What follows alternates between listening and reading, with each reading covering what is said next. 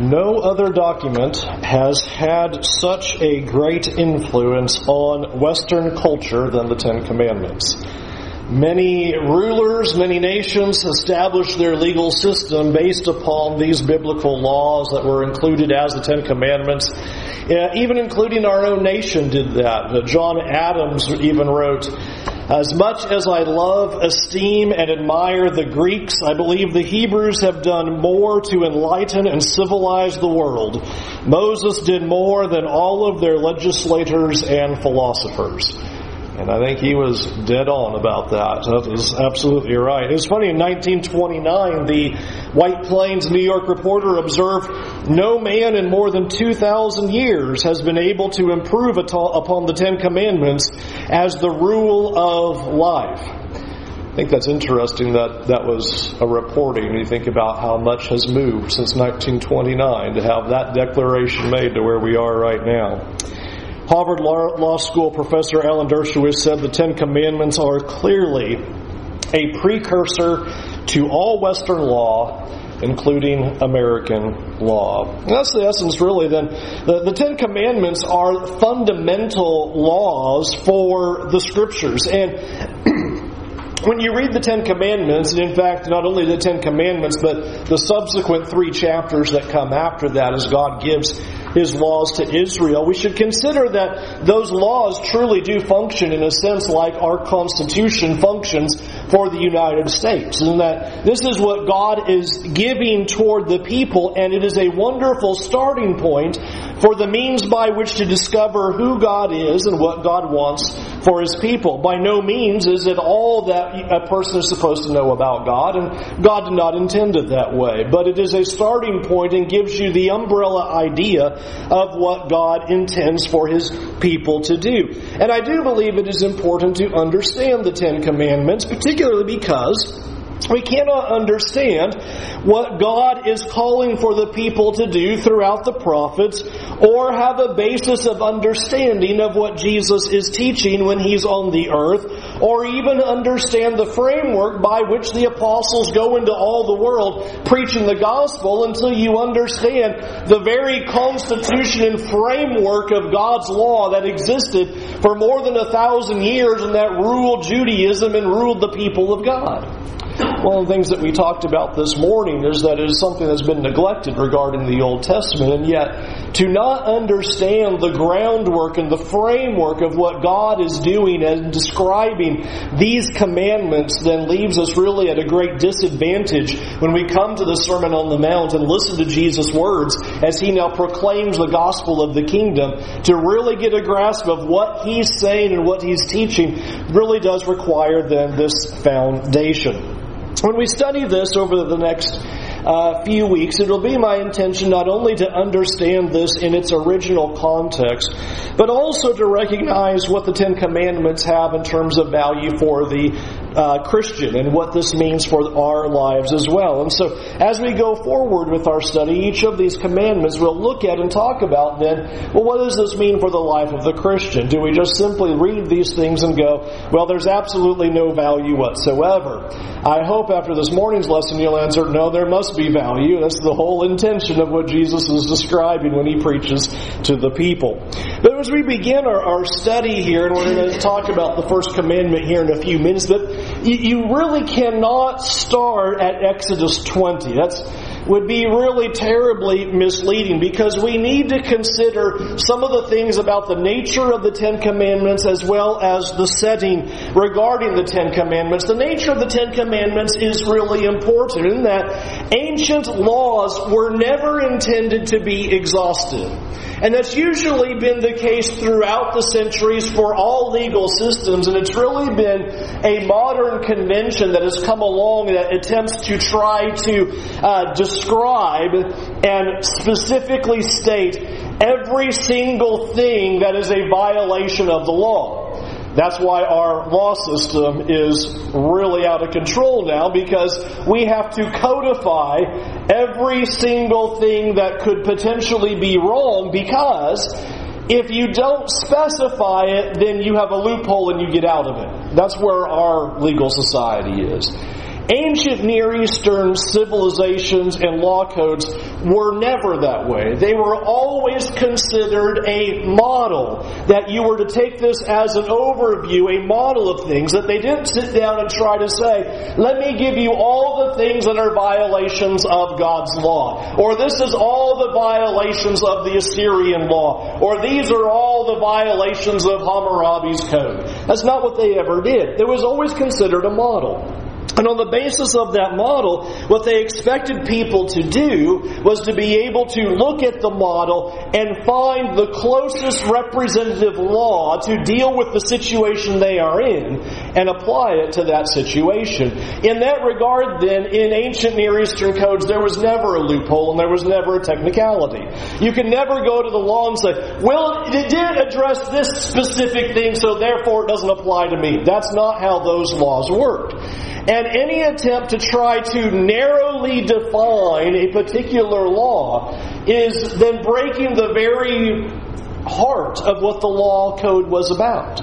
Because it was never intended for you to read it and go, okay, well, there's the 10, and so as long as I only do those 10 with the narrowest definition, therefore I've kept it. And you didn't do that with any of the ancient documents or any of the ancient law codes at all. To recognize then, so when a crime was committed, you would sit down and go, now which law fits the best? Now the reason why I think it's important, and I hope then that you will consider the basis of why that's useful, is then when we recognize that laws then were not given to name every single violation or to name every single crime, consider how often that's been attempted with the Scriptures itself. Where you will go to a text and go, well, it only talked about the men there, so what does that mean for the women? You might have heard that in a Bible class sometime. It only says the men. That's not how ancient documents worked and legal codes worked. What applied to one applied to all. And what then is even more important is that if it was anything close, it counted as a violation. You wouldn't be able to read it and go, okay, well that specifies this, so this means it's okay if I go right up to that line and therefore it'd be okay. The whole idea was that if anything got in the general sphere of what that law was talking about, then you were guilty of that law. And so again, to remember that that's the sense of what the Ten Commandments are doing, and to recognize that the Ten Commandments are not unusual in that. And it's always important when we study to put ourselves back in the context of how things were said and the kind of understanding that took place. The Ten Commandments would be that, as well as any of those ancient Near Eastern law codes. The Scriptures do tell us that, though. For example, you remember with the works of the flesh in Galatians 5:21, and it's talking about all of these different sins. Do you remember how Paul decides to end that? And things like these. That was the whole idea. Is that anything close to the concepts that are laid out in the law code are obviously violations. And Paul even does that in Galatians 5, as if you were to say, okay, now that I've read these particular ones, therefore, if it's not exactly that, it must be okay. Not at all. Anything even like these. So that was the nature of the Ten Commandments, and it was the nature of the law code that was given.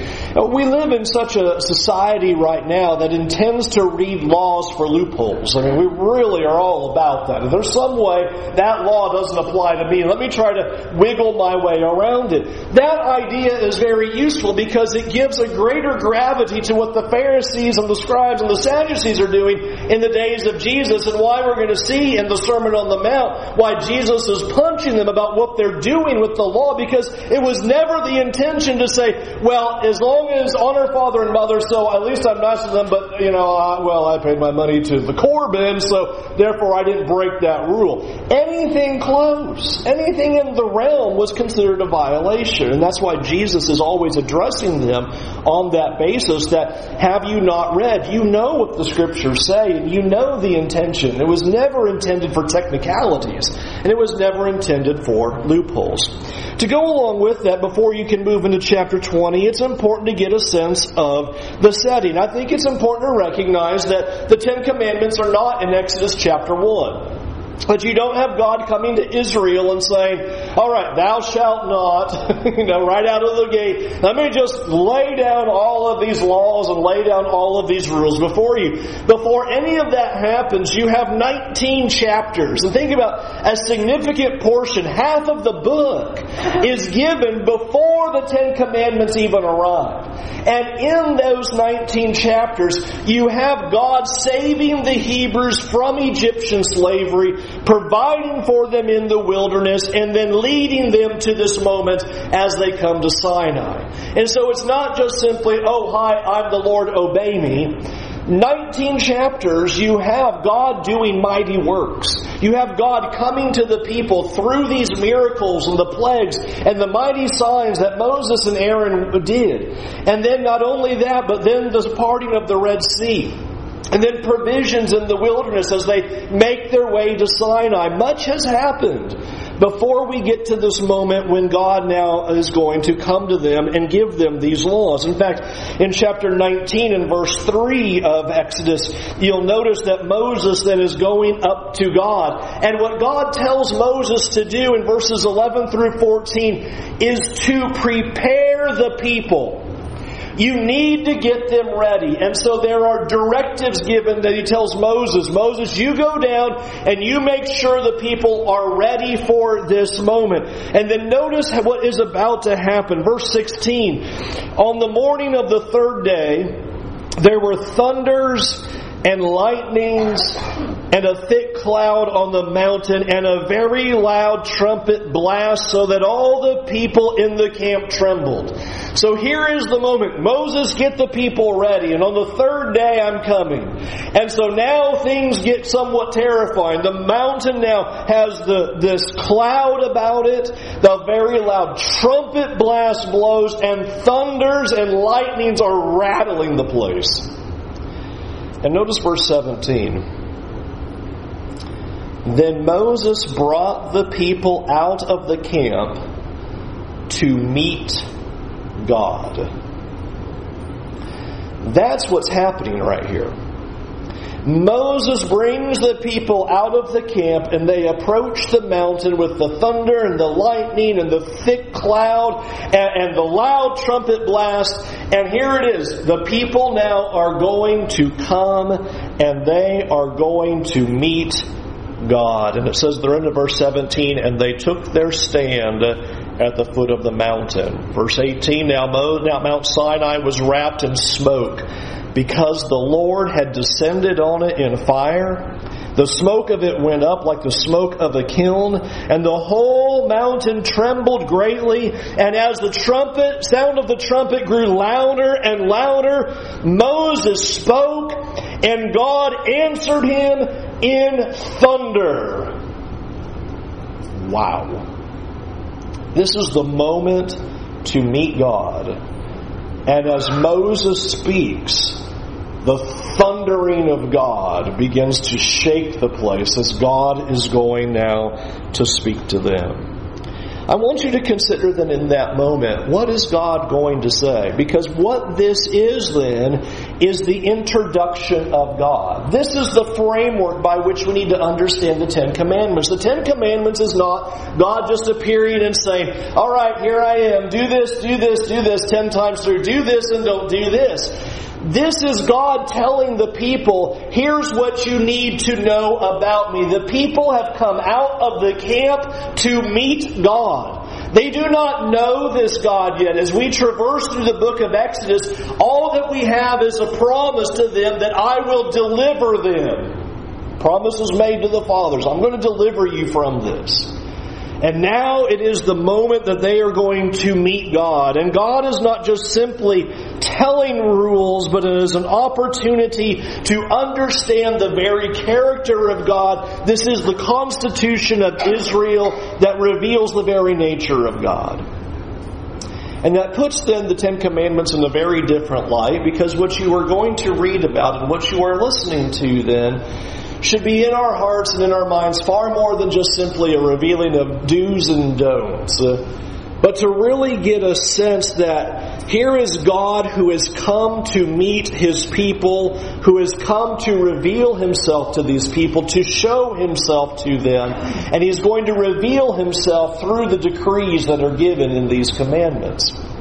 And that is what sets up the beginning so powerfully. Chapter 20 and verse 1. And God spoke all these words. Not Moses. And we've just noticed a moment ago when Moses spoke, God answered with thunder. And now chapter 20 opens. We're now ready for God to meet the people and for the people to meet God.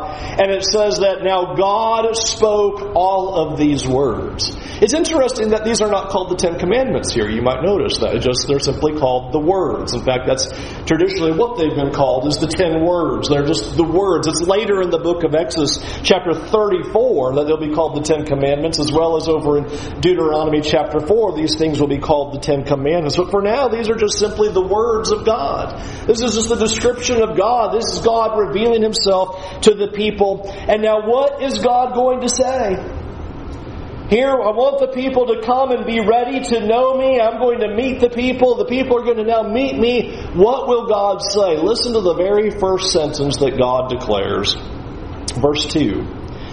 I am the Lord your God, who brought you out of the land of Egypt, out of the house of slavery. I want you to notice that God begins in a framework of grace. I am the God that saved you. I am the God that delivered you. I am the God that took you out of Egyptian slavery. I am the God who brought you out of that land. I am the one who has rescued you. And so what a great picture that God is giving here is that rather than just simply coming in and saying, I'm stronger than you and you better listen to me because I'm going to make you scared, He comes and says, I'm the one that saved you. Before we even get to any of the commandments, here's a reminder of, you know what I did. I have fulfilled my promise that I made to your fathers that I would take you out of this land, that I would deliver you from the land of Egypt.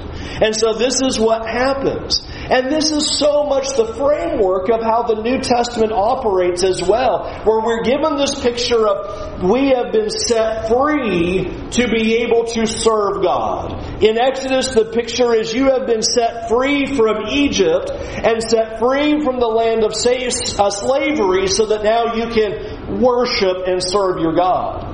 And the New Testament will come along like in Galatians and do the exact same thing. You've been set free from sin. And you've been set free what? Well, I love how the Apostle Paul uses in chapter 5. You haven't been set free to sin. You've been set free to serve. You've been set free to love the Lord your God and to serve Him with all of your heart. Which I hope that you would get a sense that how often people have tried to separate grace and law and make them like mutually exclusive things, as if you have law, then that means you don't have grace. And I want you to see, before the giving of the Ten Commandments, there is a reminder of grace. In fact, that is always the way God operates. And that God operates by saying, I did this for you, I saved you, and now this is what should be done on that basis. That law is driven from the grace that God has shown these people. That God has come and saved them. He has delivered them from their affliction and their oppression. And so now these are the laws that are given by God. And are given them as a picture of a way that they would be able to come to know and understand God. In fact, I would say it this way, that we would look at the Ten Commandments and understand them as the gateway for life. Now this is what God is saying. If you want life, I have set you free. If you want to remain in that freedom and you want to enjoy this relationship with this God who loves you and has saved you and rescued you, then these are the things that you are to do. I talked about this with my kids at camp, and I know I have with you as well, that too often God's laws are looked at as the fence keeping you in from all the fun things you want to go be doing. And that's not the framework that God gave law. And that's not the framework here. Notice the beginning is, I'm the Lord your God who saved you. I rescued you. I delivered you from your slavery. Before I tell you anything about what must be done, I'm putting you in a position to be appreciative because God has done something first. And the Scriptures are always pushing on that point. That God acts first and then we respond to that. Book of Romans does that all the time. When while we were still sinners, Christ died. God acted first.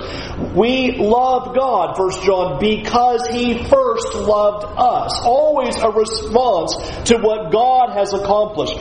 God has acted. God has been gracious. God has done something to deliver us. There is now an equal response that comes from us. And so the whole point then is that God is worthy of our obedience. But notice that it's not that that He is worthy of our obedience out of some kind of debt. I think it's useful that the text here, nor anywhere else, does God come along and say, I saved you, therefore you owe me. We kind of do that with humans, right? I did this for you, so you owe me. You're on the hook. But you notice that God never operates that way. He never comes along and says, all right, you guys owe me. I sent my son. You owe me big time. Notice what He's operating on the basis of. But He's operating on the basis of love. That why wouldn't you want to respond to me because of what I've done? Look at what I've accomplished for you. Look at how I've intervened on your behalf. And He is worthy of our obedience because by His grace He has saved us. This is the framework of the Ten Commandments. It is the framework of grace that initiates it. That God is saying, I rescued you. And the response then of His people of obedience is one of love. It is one that is appreciative of what God has done. Now we'll bring in that command, verse 3. You shall have no other gods before me. You shall have no other gods before me. The word before is pretty interesting because it sets up an idea that there is not to be any other gods in His presence. It's almost literally saying in His face is the idea. No other gods in His face. Now imagine, where is the presence of God? What would be in His face? Everywhere. That's the whole issue at hand, is when you have the Almighty God who is above all things and creator of all things and says, now I don't want any other gods in front of me. I don't want any other gods in my presence. I don't want any other gods in my sight. Then that pretty well rules out all gods. And that's the whole point that this is getting at, is that God begins with Israel by saying, you're supposed to be exclusive to me. Your devotion is to be exclusive to me because I saved you. And what God is doing in the midst of this, in the very beginning, by declaring this, is He is creating His holy people. You think about this very first commandment. Right away, what God is attempting to do is make this people His holy nation, His kingdom of priests. Because notice back in chapter 19 and in verse 6, this is what He's told them to do. Back up to verse 5. Now therefore, if you will indeed obey my voice and keep my covenant, you shall be my treasured possession among all peoples, for all the earth is mine, and you shall be to me a kingdom of priests and a holy nation. These are the words that you shall speak to the people of Israel. This is the introduction to the Ten Commandments. Before the people come out to meet God, Moses, go tell the people, you are to obey the covenant because you're going to be my kingdom of priests and you're going to be my holy nation. And the words that are being declared are to bring about this holy nation. The first thing that is required of His people then is to have allegiance to the Lord alone. That they will have no other gods before Him, no other gods before His face.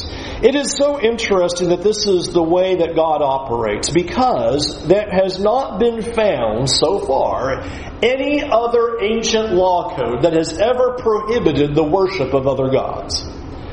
But God's law is unique. He comes along and He gives His constitution to Israel and describes to them, here's your law code. The very first rule is you cannot worship any other gods. No other gods in my presence. I demand for you to be exclusive. I want your allegiance to me and to me alone.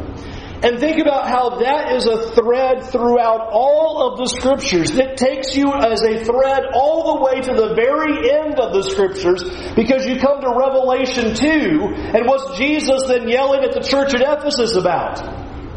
You've left your first love. You have other gods. You have other desires. You have other things that you're involved in, and you have not made God everything before you. And God just doesn't share. Something that we'll get a little bit later on. He's going to say, I'm a jealous God.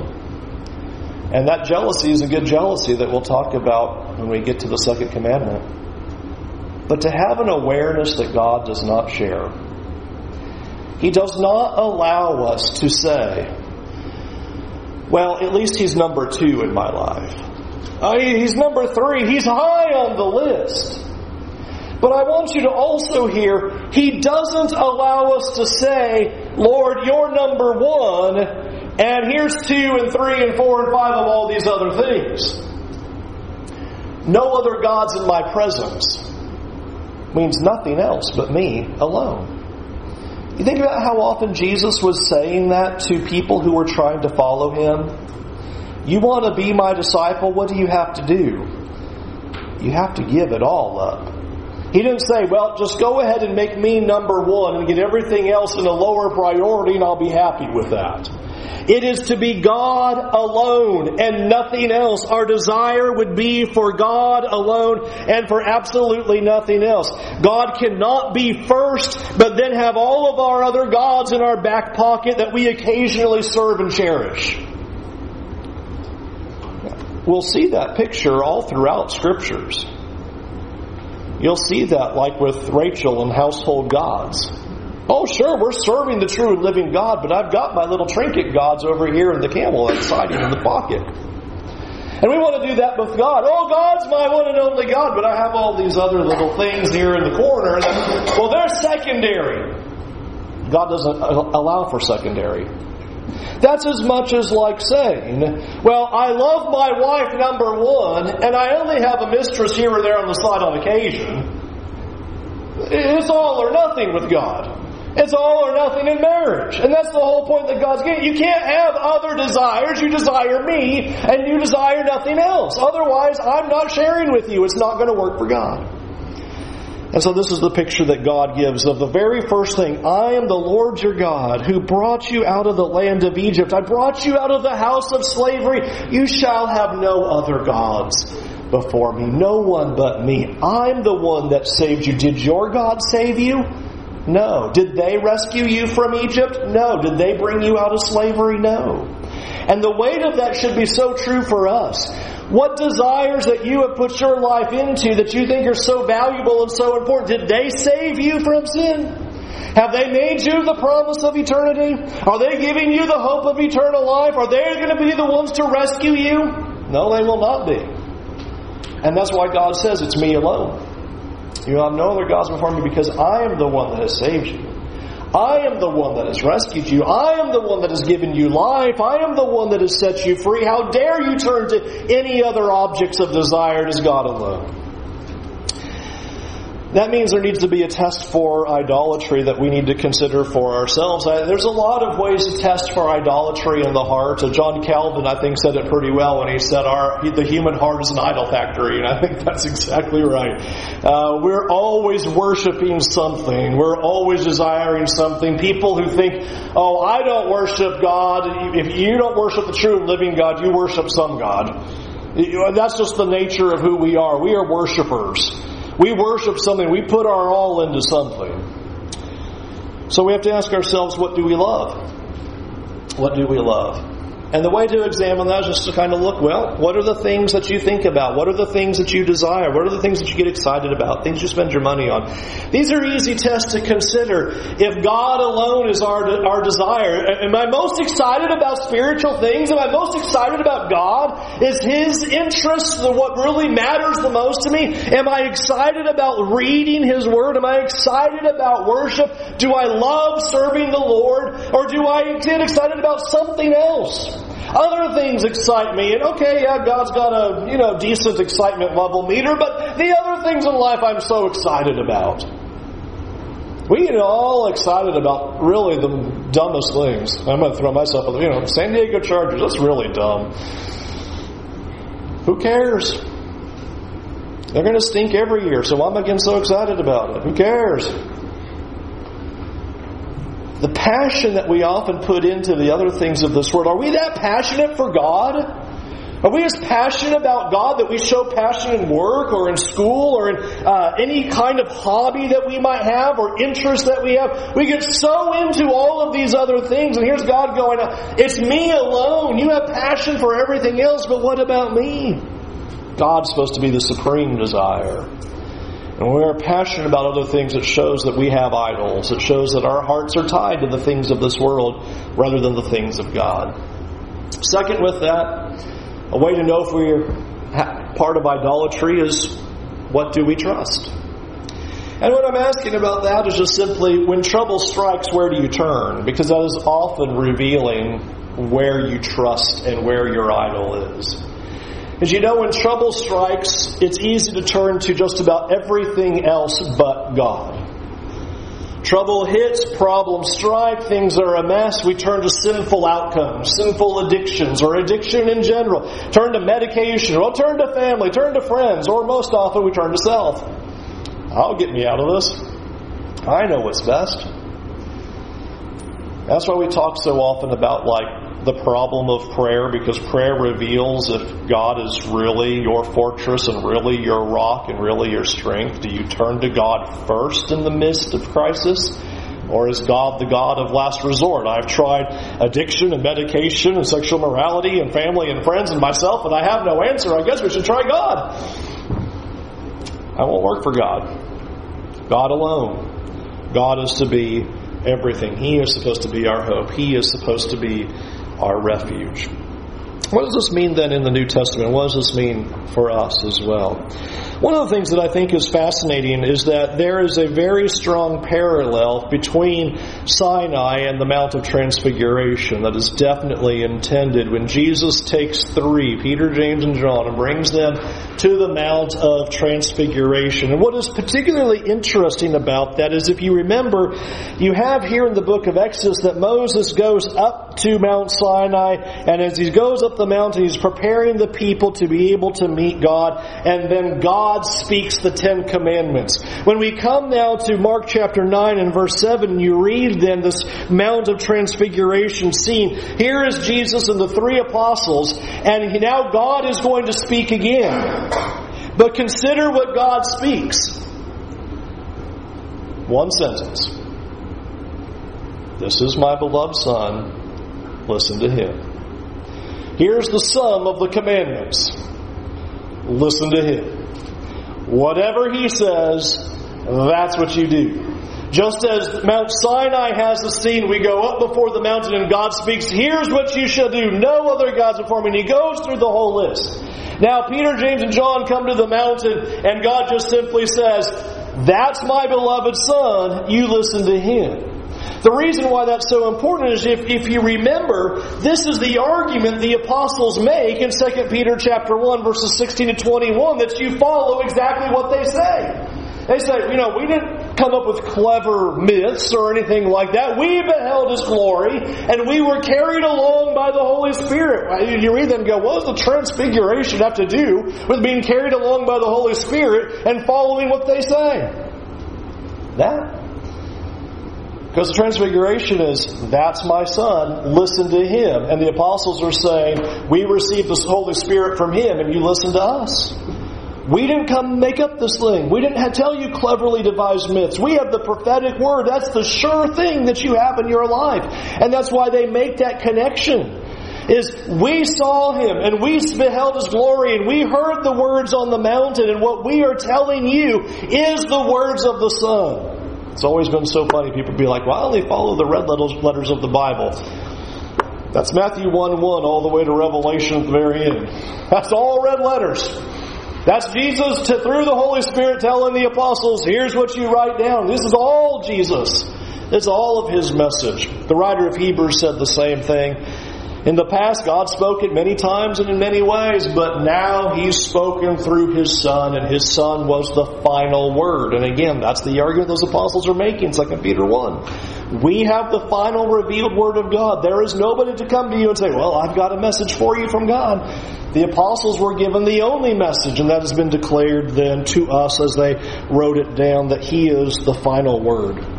As we looked at this morning then, in Matthew 5:17 through 20, we know from the Sermon on the Mount that Jesus did not come to abolish the law and the prophets, but to fulfill them.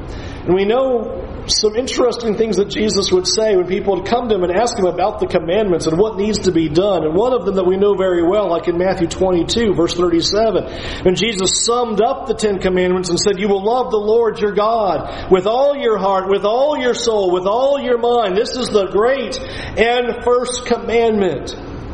And I want you to understand, when Jesus says those words, if you want to be with God and you want to be in His kingdom and you are a disciple and you are a follower of Him, that to love the Lord your God with all your heart and with all your soul and with all your mind means you have no other gods before Him. That's exactly what that looks like. You love Him not with 95% of your heart. You love Him and Him alone with all your heart, with all your soul, with all your mind.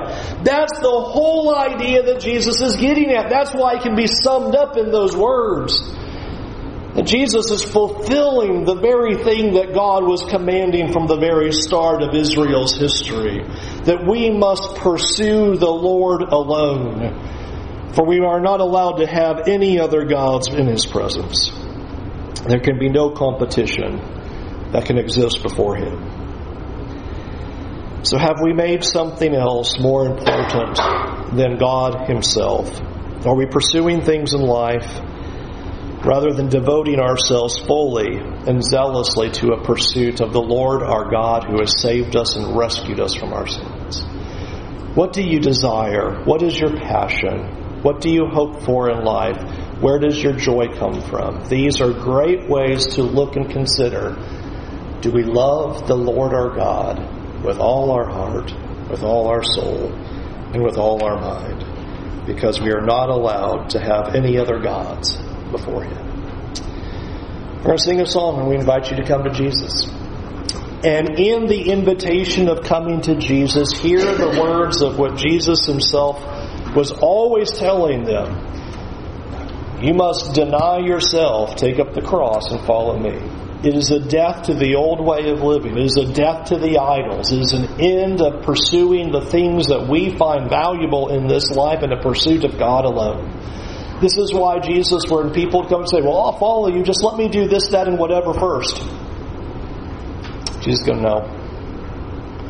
You got to leave it all behind right now. But why wouldn't you? He's the one that saved you. It makes no sense to pursue the things of this world first and then hope to get around to God one day.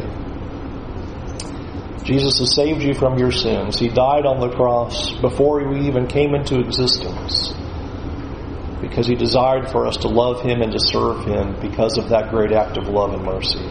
Will you give your life to Jesus tonight? Turn away from those sins. Break those idols down. Confess Jesus to be the Son of God that you will obey and follow all the days of your life. Be immersed in water for the forgiveness of your sins. Will you come and do that now while we stand?